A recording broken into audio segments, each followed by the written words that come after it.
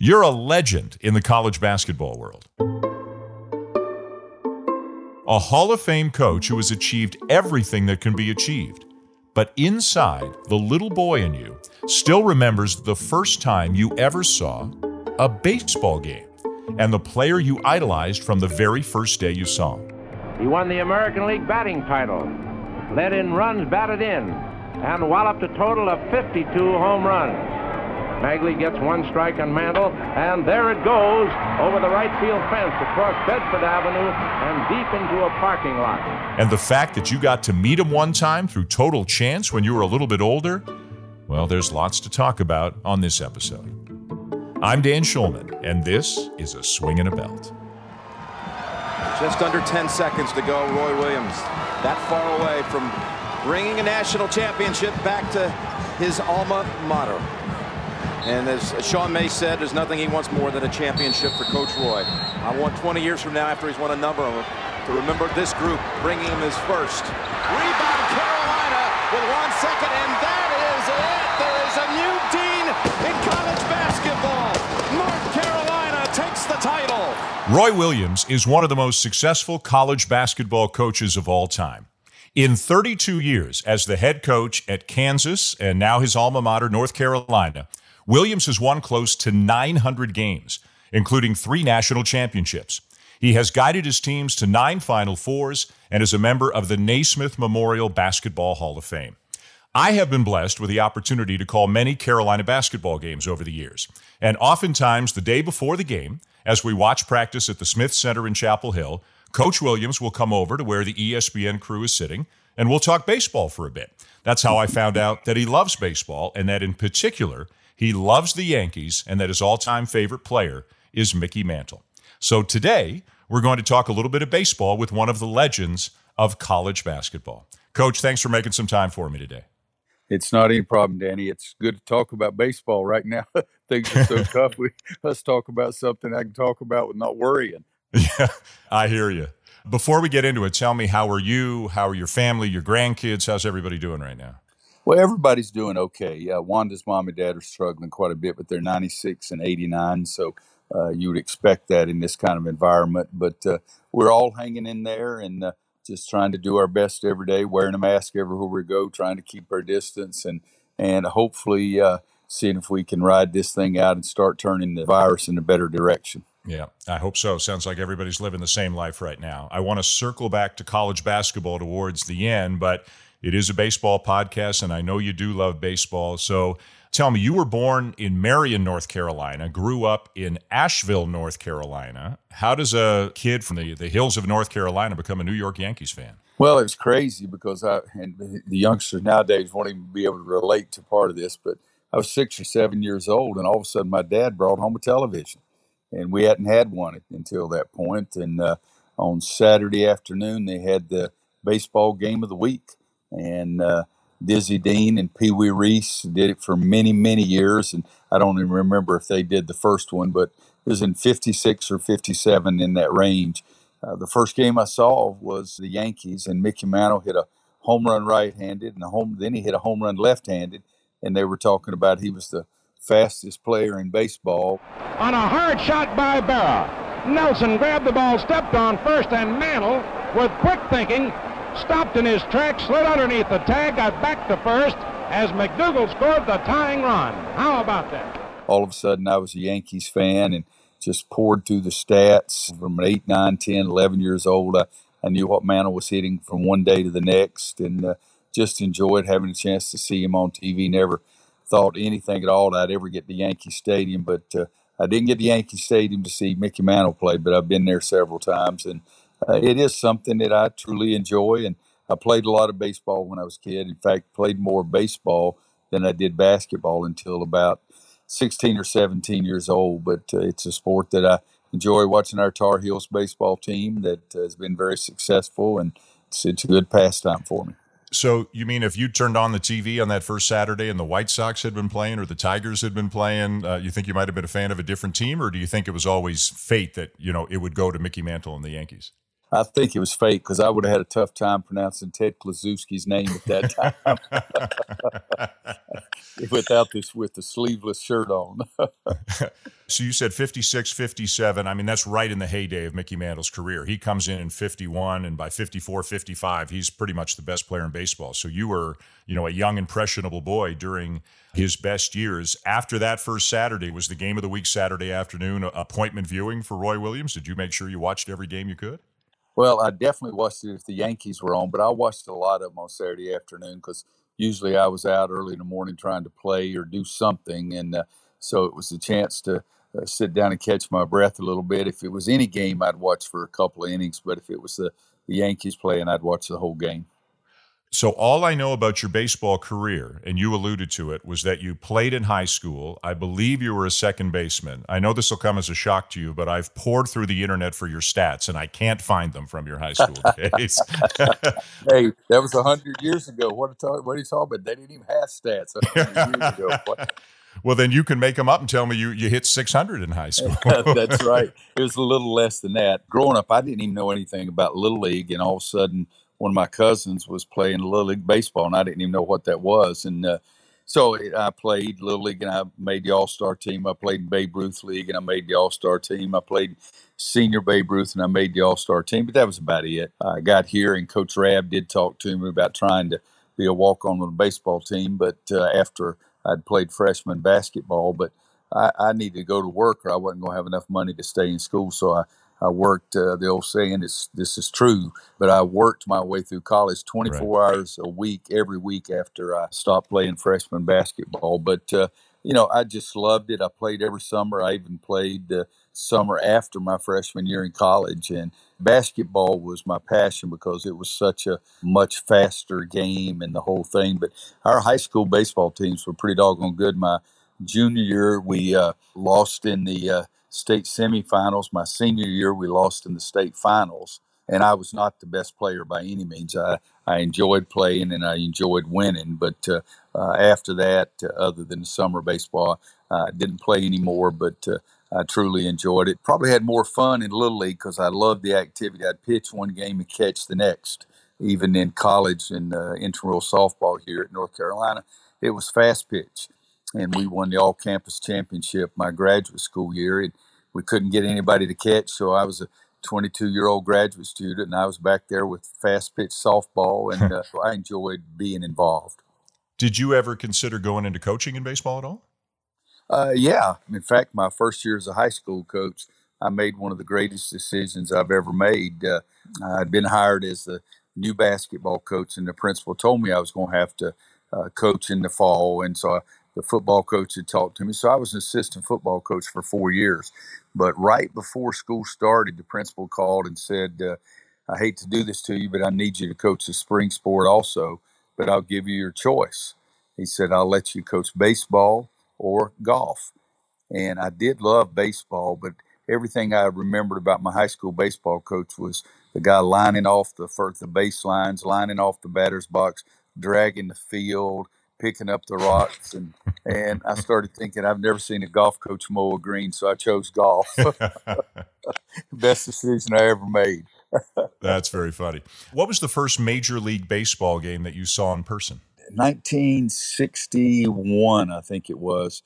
A couple of weekends I worked as a bat boy for the Asheville Tourist, and they were a Pittsburgh Pirates farm club and had Willie Stargell play in and played for the Tourists, and they were really a great, fun time for me, and I being the bat boy. And I think that McCormick Field was even in the movie Bull Durham. And several years ago, Tommy Helms had played on the Macon minor league team and eventually played in the majors for the Cincinnati Reds. And I told him I was his bat boy one time, and he sent me a baseball bat when he was inducted into the North Carolina Hall of Fame. But when I was a junior in high school, the Pirates stopped and played an exhibition game at McCormick Field.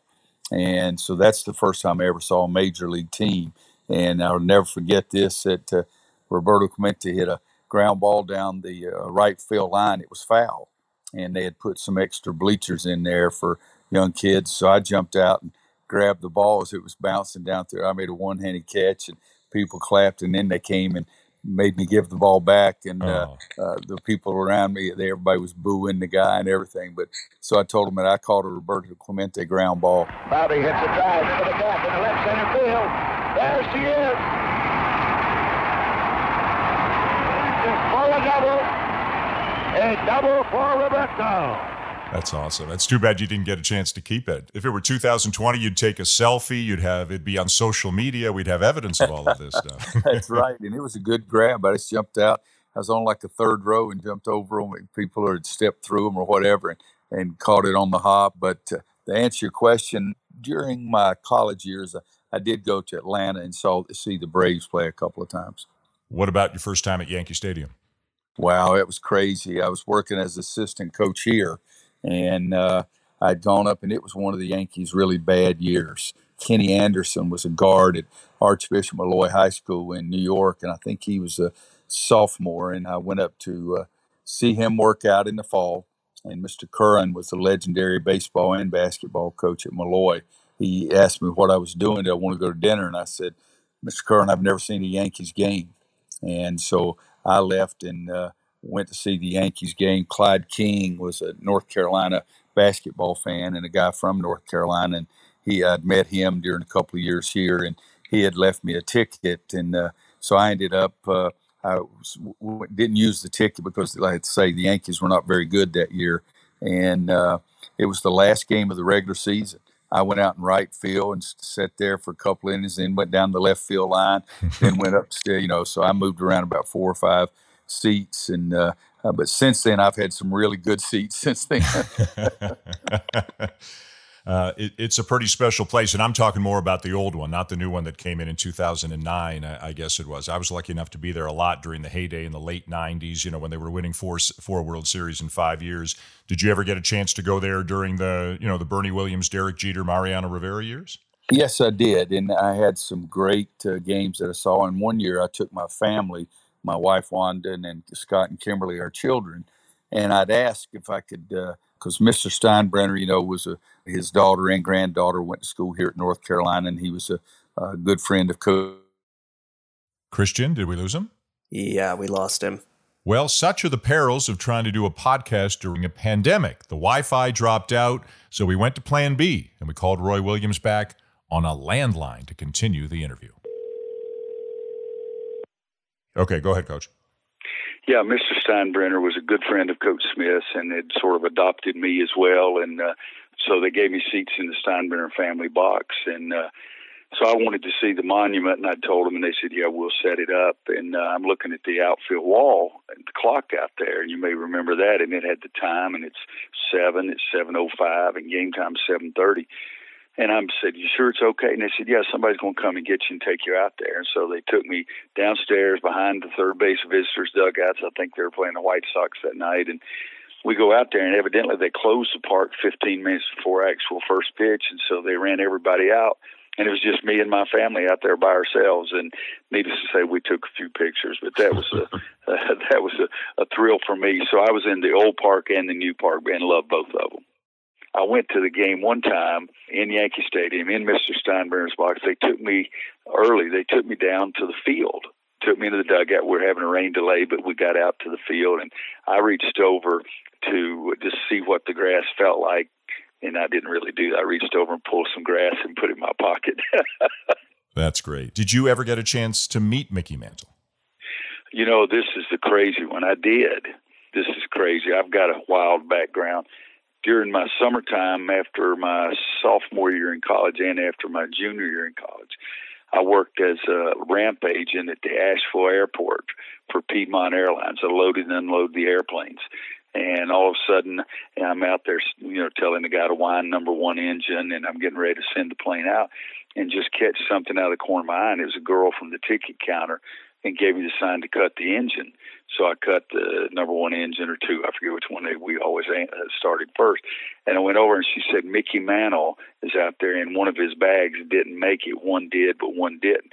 So I crawl up in the belly of the YS-11, I think it was, and I look over every bag and everything and can't find it. And so I send the plane out and go out there, and sure enough, he's standing there.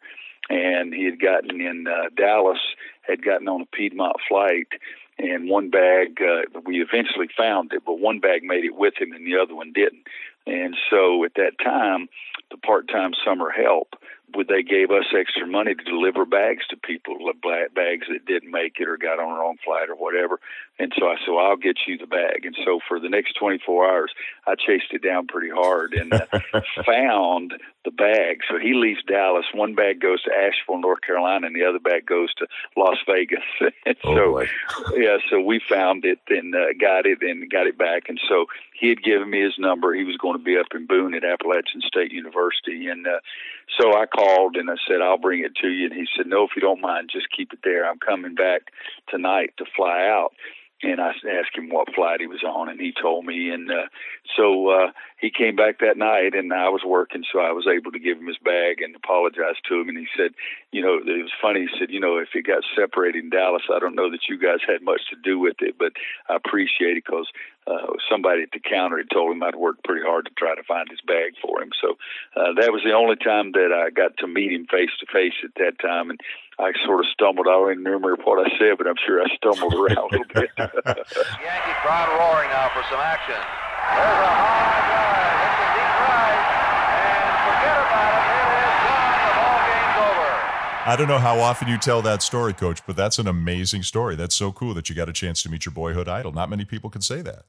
And, it's crazy because he was my favorite player, and that was my favorite number for such a long time. And then several years ago, friends of mine taught me how to shoot craps, and number 7 is a bad number there. So it's my favorite number every place except at the craps table. Let's circle back as we close to basketball. As we talk, I think everybody's hoping there's going to be a season, but we don't know when it will start or how it will look. What do you think is going to happen, or what are your feelings about what should happen over the next couple of months? Well, that's when you say, what do you think, and then what you feel should. Those are two dramatically different things. I think we're going to have a season, and I think we should if we can do it and do it safely. The virus does scare me to death. There's no question about it. I'm not as young as I used to be, and the younger people, 18 to 30, they think they're invincible, and they're not adhering to the protocols quite as much as I would like for them to. But, I think it is something that's very serious. We've never had anything like this in our country. And it's the number of people that we're losing as United States citizens over something like that is something that scares me to death. But I think that we will have a season, and I think we can do it pretty safely, but we'll know a lot more after these first 2 or 3 weeks of college football. And I think that football and basketball are the two sports that are worried. Well, wrestling, of course, you would worry about that too, but football and basketball, you have your hands on the other people and you're close and those kind of things. But we're hoping that we can have a season. I think we will. We're working extremely hard to have one. I think we're going to do some things that will help us. I would not be surprised if we delay the season a little bit, but I don't know any inside information or anything like that. My hope is if we delay it a little bit, see what happens in football. I would love it if they would delay the Final Four in the NCAA tournament, for example. I wish they would push that back a month or so to give us some more time. But I do believe we'll play, and as long as we can use our brain quite a bit and try to keep people safe, I'm going to be ecstatic about it. That's it! 1924, 1957, 1982, 1993, 2005, 2009. Make room for 2017. The Tar Heels are the national daggum champions. Yeah, me too. I hope so. My wife needs me out of the house. I imagine it's probably the same in your house a little bit too, right? Exactly right. Exactly. Well, it was great catching up, Coach. I love the stories. I really appreciate it. My best to you and your family. Stay safe, and let's hope we cross paths somewhere during the college basketball season. Well, Danny, I appreciate you. You're fantastic at what you do, and I appreciate your friendship, and you and your family staying here. Everybody stay safe as well. I can't thank Coach Williams enough for coming on. He has been nothing but kind and helpful to me for the 25 years I've known him. And needless to say, the experience of calling games for great Carolina teams at the Dean Dome is something that I'll always remember, just like he remembers the first time he got to go to Yankee Stadium. I love that the little kid still exists in so many of us when we talk about that first sports idol we had. It's good for the soul. That'll do it for this episode of A Swing and a Belt, produced as always by Christian Ryan. I hope you enjoyed this one. We'll see you again next time.